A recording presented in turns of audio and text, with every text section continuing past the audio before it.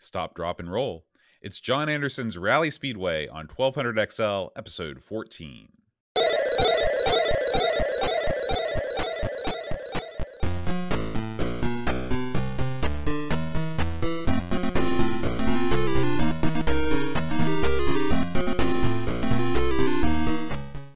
Hi, everybody. Welcome to 1200XL. I'm John. And I'm Aaron. And today, Aaron, we're going to be talking about John Anderson's Rally Speedway. Oh, man. Yeah. Now, I know that you're not the world's biggest fan of auto racing, correct? I would say yes. I mean, I have gone through phases where I've enjoyed it more, but overall, not so much. No. Now, if you had to pick of all the major types of auto racing, which one is your favorite? If you discount Demolition Derby, which I will, because I do love that. Mm-hmm. I think I like those road races where they go like across the nation. You know what I'm saying? Or like like Cannonball Run.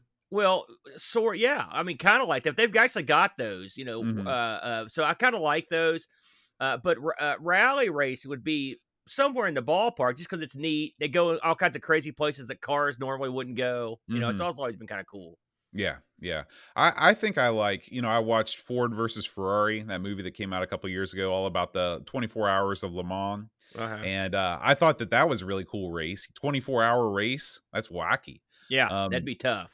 I don't like F1. I don't like any sport, any racing that you can't do a little rubbing.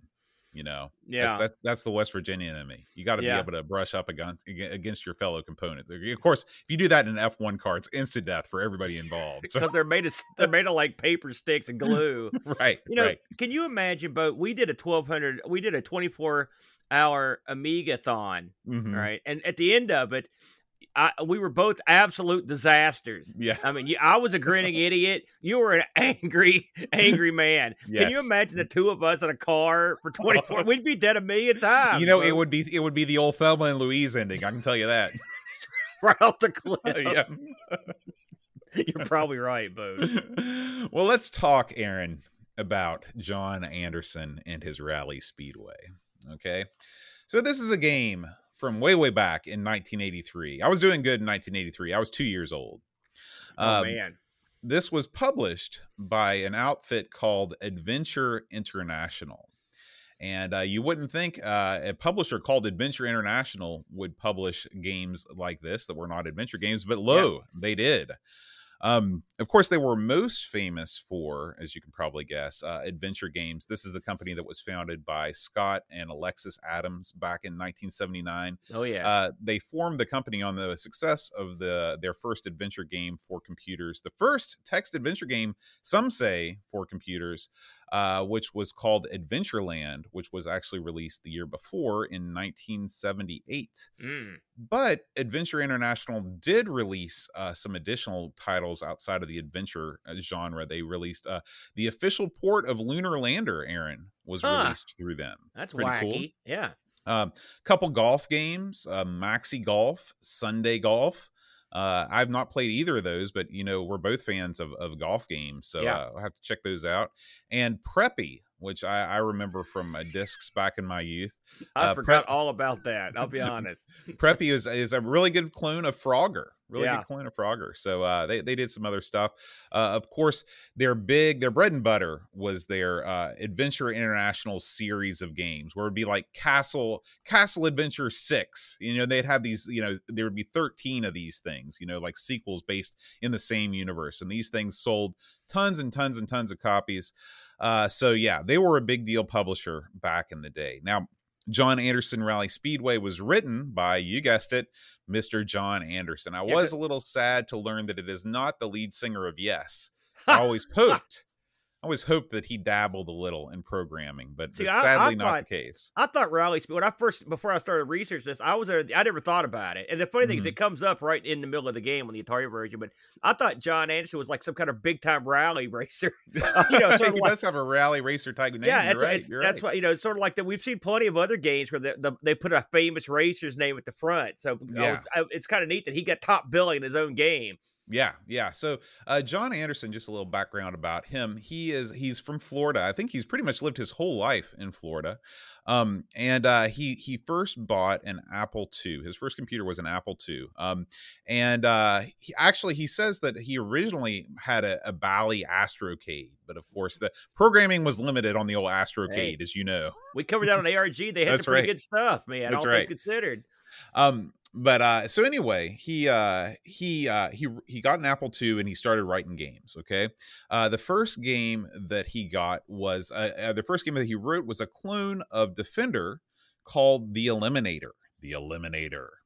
And he tried to get this thing published. He sent it to Sierra, and they offered him a job working there, but he'd have to move to California. Oh. And he's a Florida boy. He didn't want to move away from Florida, so he said no, thank you. And he walked over to a local computer store that was owned by Scott Adams. And so he went to Scott Adams' computer store, and there was the worker there, maybe the manager there. His name was Dan Horn. He asked Scott if he wanted to see this game. Scott said yeah, and that's how he started writing games for Adventure International. That is crazy. What a wacky tale. Yeah. It's like, I just walked over to Steve Wozniak's computer discount service. Yeah. So anyway, John wrote 3 games on the Apple II. He wrote The Eliminator. He wrote a game called Rear Guard and Sea Dragon. And I know you and I have played Sea Dragon, not on the Apple II, but on the Coco. Yeah. So, so he switched at that point. He sort of saw that the Apple II was kind of limited in terms of what it could do with games. And he decided to move to the Atari platform just because he thought it was a better platform to develop games on. Correct. He bought an Atari 800, used that for development. And he went on to produce one more game called A-Rex. And then after that, he actually got a job, as so many of these guys do, working for the Defense Department and making actual real money doing simulations and stuff like that. And so that is a little bit about John Anderson. So well done. Where did Rally Speedway come from? Where did the idea germinate? Well, it actually germinated from a game on the Intellivision, Aaron, one of our favorite consoles. Yeah. There's a game called Auto Racing on there. In auto racing, you are playing the same sort of positional driving as you are in Rally Speedway. It's a top-down position. You're looking at the car directly above, a bird's eye view. It's sort of like Micro Machines, if you want to compare it to something really famous. Yeah. And you're just sort of moving along the line, Yeah. And so it's slow. It's Boy, slow. It's slow. Yeah. He was inspired by auto racing. He liked the fact that the game presented an aesthetically pleasing environment. In auto racing, you're driving around a city and you see some greenery, you see some houses and things like that. And he wanted to do the same thing, just update it, make it faster, make it more fun, and make it for the Atari 8-bit. And that's where Rally Speedway came from. So, Rally Speedway. Now, Aaron, before we get started, had you played Rally Speedway before? Absolutely. With you. I think you're the first person that showed it to me. I may have played this back in my early days with the Atari, back when I was babysitting. It's possible. Mm-hmm. But it's I'm not 100% sure. But me and you have played it. In fact, I knew about it because you actually did an Amigos play on this long ago. Mm-hmm. In fact, we're looking at if anyone's watching the video, this is Boat playing right now. So you had given me a good taste of this back early on. Yeah. And this game is essentially they call it a rally race, but it's different than what you consider to be a modern rally game, because you don't get the arrows on the screen that tell you when it's time to turn. No, you don't. What you do get in this game is a course that takes you through a twisty, turny route. In between, there's woods, there's water, there's some houses, and your job is to just direct your car and go lap after lap after lap, trying to get the fastest lap that you can. That is essentially the game. Now, this is a 1 or 2 player title. When you play in 2-player mode, of course, there's no split screen. What they do is they put both cars on the screen at the same time, and if one car crashes, both cars stop. Both cars are reset on the track in about the same spot where the crash occurred, and the car that crashes takes a 10-second penalty. Honestly, I don't think that's a bad way to do it. I think that's much better than doing what other games do. I'm thinking about a Professional Ski Simulator on the ZX Spectrum, yes, where you're literally just left behind and you're driving blind to try and catch up with the other guy. This is a much better way to do things. Now, speaking of crashing and burning, this is probably one of the most fun games to crash in, because when you crash your car, it's engulfed in a fiery inferno, and your man in his crash suit rolls out of the car still on fire. He rolls out of the car. Of course, he's stopped dropping and rolling. He manages to put out the flames, and then he shakes his fist at the car in a threatening manner when he gets out of the car. And he comes out of the car in different ways. Sometimes he rolls sideways. Sometimes he does like a front roll. Sometimes he just runs out of the car. And sometimes he's not on fire that much. Sometimes he's on fire a lot. But it always ends with him going like, giving it the arm. It's a great visual. It's great. This game is it offers you a couple different types of surface that you can drive on. You can drive on the normal road, you can drive on a wet road, you can drive on an icy road. This does not actually change the look of the track. However, it changes the traction that you have. Yeah. So it's sort of the built-in difficulty level. You also have the ability, and this is the killer feature of this game, is there is a track editor built right into the game. So you can actually use all of the assets in the game, all of the tiles, to construct your own track. The editor is it's not exactly drag and drop like you might expect from a modern game, but I could figure it out. And so if I can figure it out, you can probably figure it out. So it's a neat feature. Now, Aaron, what did you think of Rally Speedway? I want to talk about the actual gameplay of this a little bit, because this has got a unique concept the options on this are sort of important, because you get a ton of options here.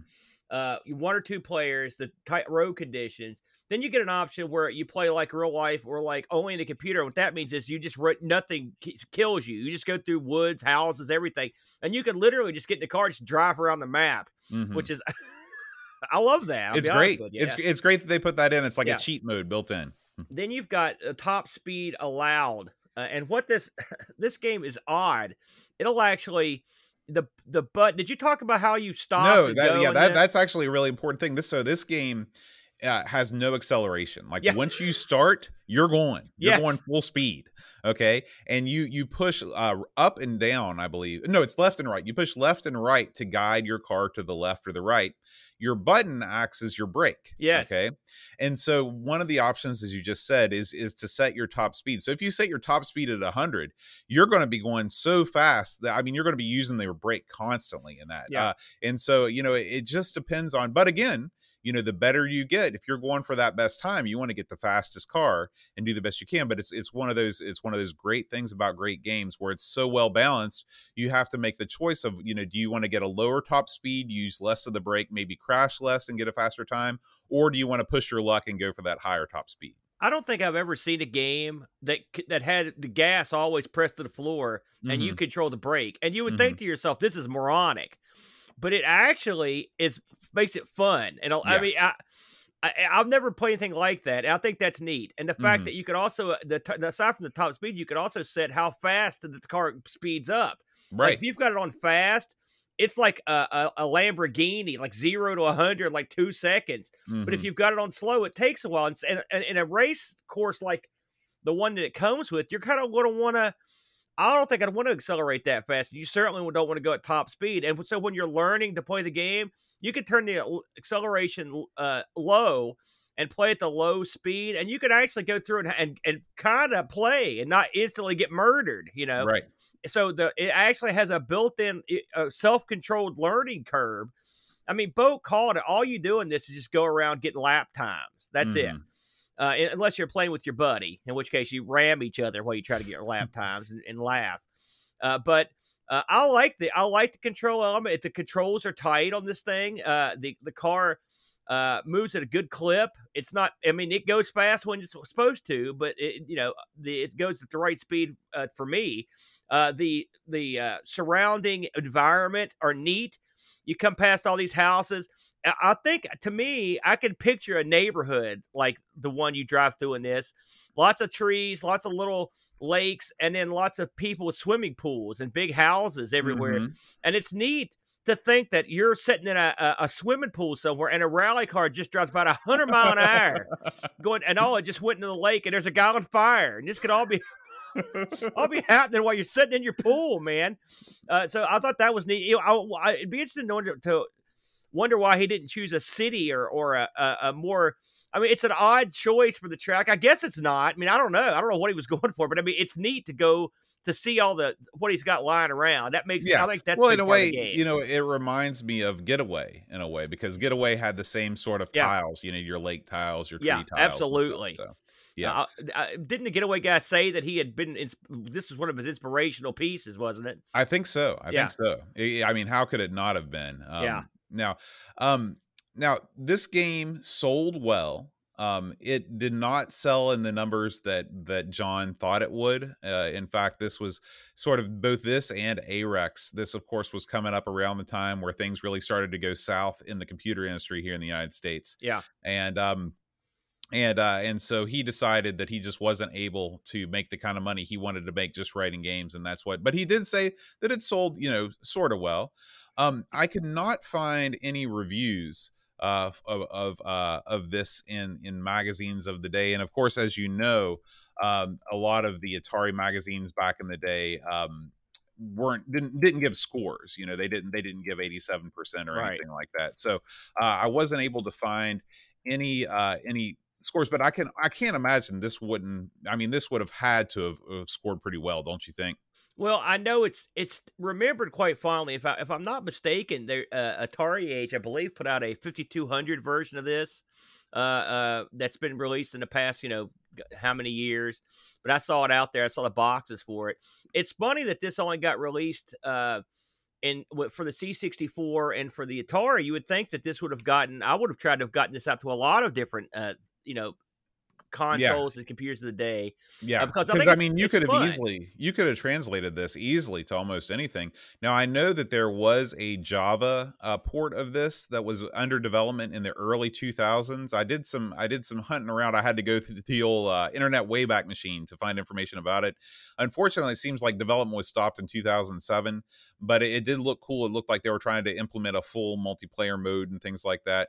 But as far as I know, that is the only fan-made thing, and Rally Speedway just seems to have faded into the past. I believe did we both together try the C64 version of this boat? I remember trying it. It seems like you were there. Do you remember? It's possible. I just for fun, I grabbed some video of it and grabbed the video of the Atari here. And if you're watching the video, we've got them side by side. I've played the C64 version of this, and I've played, of course, the Atari. I mean, you can see that the C64 guy's got his top speed up, and there are some flourishes on the C64 version that the Atari version doesn't have. But I will say, I thought the Atari version played a lot better than the C64. Because your mileage may vary, but it's neat if you're a C64 enthusiast, it'd be one to hunt out and try. Yeah. The fact that you've got the track editor. I wonder if there's a bunch of awesome tracks out there somewhere that would be kind of neat to play different people's tracks. I don't think I've ever played anyone except for the one that came with it. So that might be kind of fun too. But I would never try to make my own. It looked too complicated for me. Now, we did get a single Discord review on this game. It came to us from Mitsuyama. He says, this game is presented well with a colorful title screen and a menu that has lots of options. The sound is minimal with just the engine noise plus some tire screeches as you skid around the corners. The graphics are nice, although the car does look a little like a tractor, and it would have been nice if the road had different colors to represent the different conditions, like dry, wet, and icy. Yeah. He says, the crash animation is fantastic. Your car bursts into flames and John dives from the wreckage on fire and rolls to the floor to put the flames out. The handling of the car feels great, and it's very satisfying when you successfully negotiate a series of corners without losing too much speed. However, I found the gameplay a little lacking. The one-player game needs a CPU-controlled opponent to race against, as I found just endlessly completing laps trying to beat my fastest time eventually became boring. I guess the two-player game is where the most fun is, but I never got a chance to try this. Including a track editor is a nice bonus that adds some longevity to the game. Good review from Mitsuyama. Yeah, this game in some ways, I had games for the Odyssey that would just go on forever, right? You just play them, and you would play for speed, and this sort of is like in gameplay. This is sort of a throwback, and it wouldn't be that far to throw, I might add. This is kind of a game that straddles two different times in gaming, where they had he made it more complicated, more beautiful, and added a bunch of cool options, but the actual gameplay is very much 8-bit game style gameplay. And so you would think that a sequel to this, that if one had ever been made, could have been quite an interesting undertaking to see what he could have done with it if he kind of left some of that old school gaming behind and tried to spice it up and make it a real fast action-packed racer. Yeah.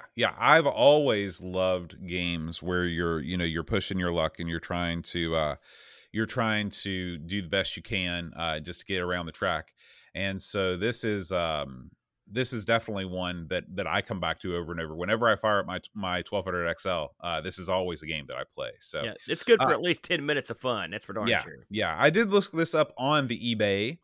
You can get a cart only version of this for about $50, $44.99. If you want a complete, actually this is just with the manual. If you want the cart and the manual, $79. No box copies exist on eBay, and as far as I can tell, have been sold in a long time. So it's pretty expensive title, but these Atari carts are getting more and more expensive as time goes on. Indeed. Yeah. All right, Aaron. Well, as we close this out, we want to remind you that we do produce this show once a month. And if you enjoy it, feel free to head on over to patreon.com/1200XL. If you'd like to throw us a couple bucks every month, we'd sure appreciate it. And we do record the show live on Twitch once a month over at twitch.tv/Amigos Retro Gaming. So now, Aaron, next month, when a 1200XL returns, we had our first 1200XL game selection committee vote. Okay. And we had our Discord community. Everybody that supports any of our shows at the $10 a month level gets to vote on any of our game selection committees. And so we had a vote for games in the adventure/RPG category. And the one and only Paul, aka Hermsky, nominated a game called School Days, Aaron. School Days. That we are going to play. Is this the game that was also on the ZX? That's correct. This is a newly ported version of the ZX Spectrum Classic for the Atari 8-bit computer. Okay. All right. That'll be interesting. Yeah, that sounds good, man. Yeah.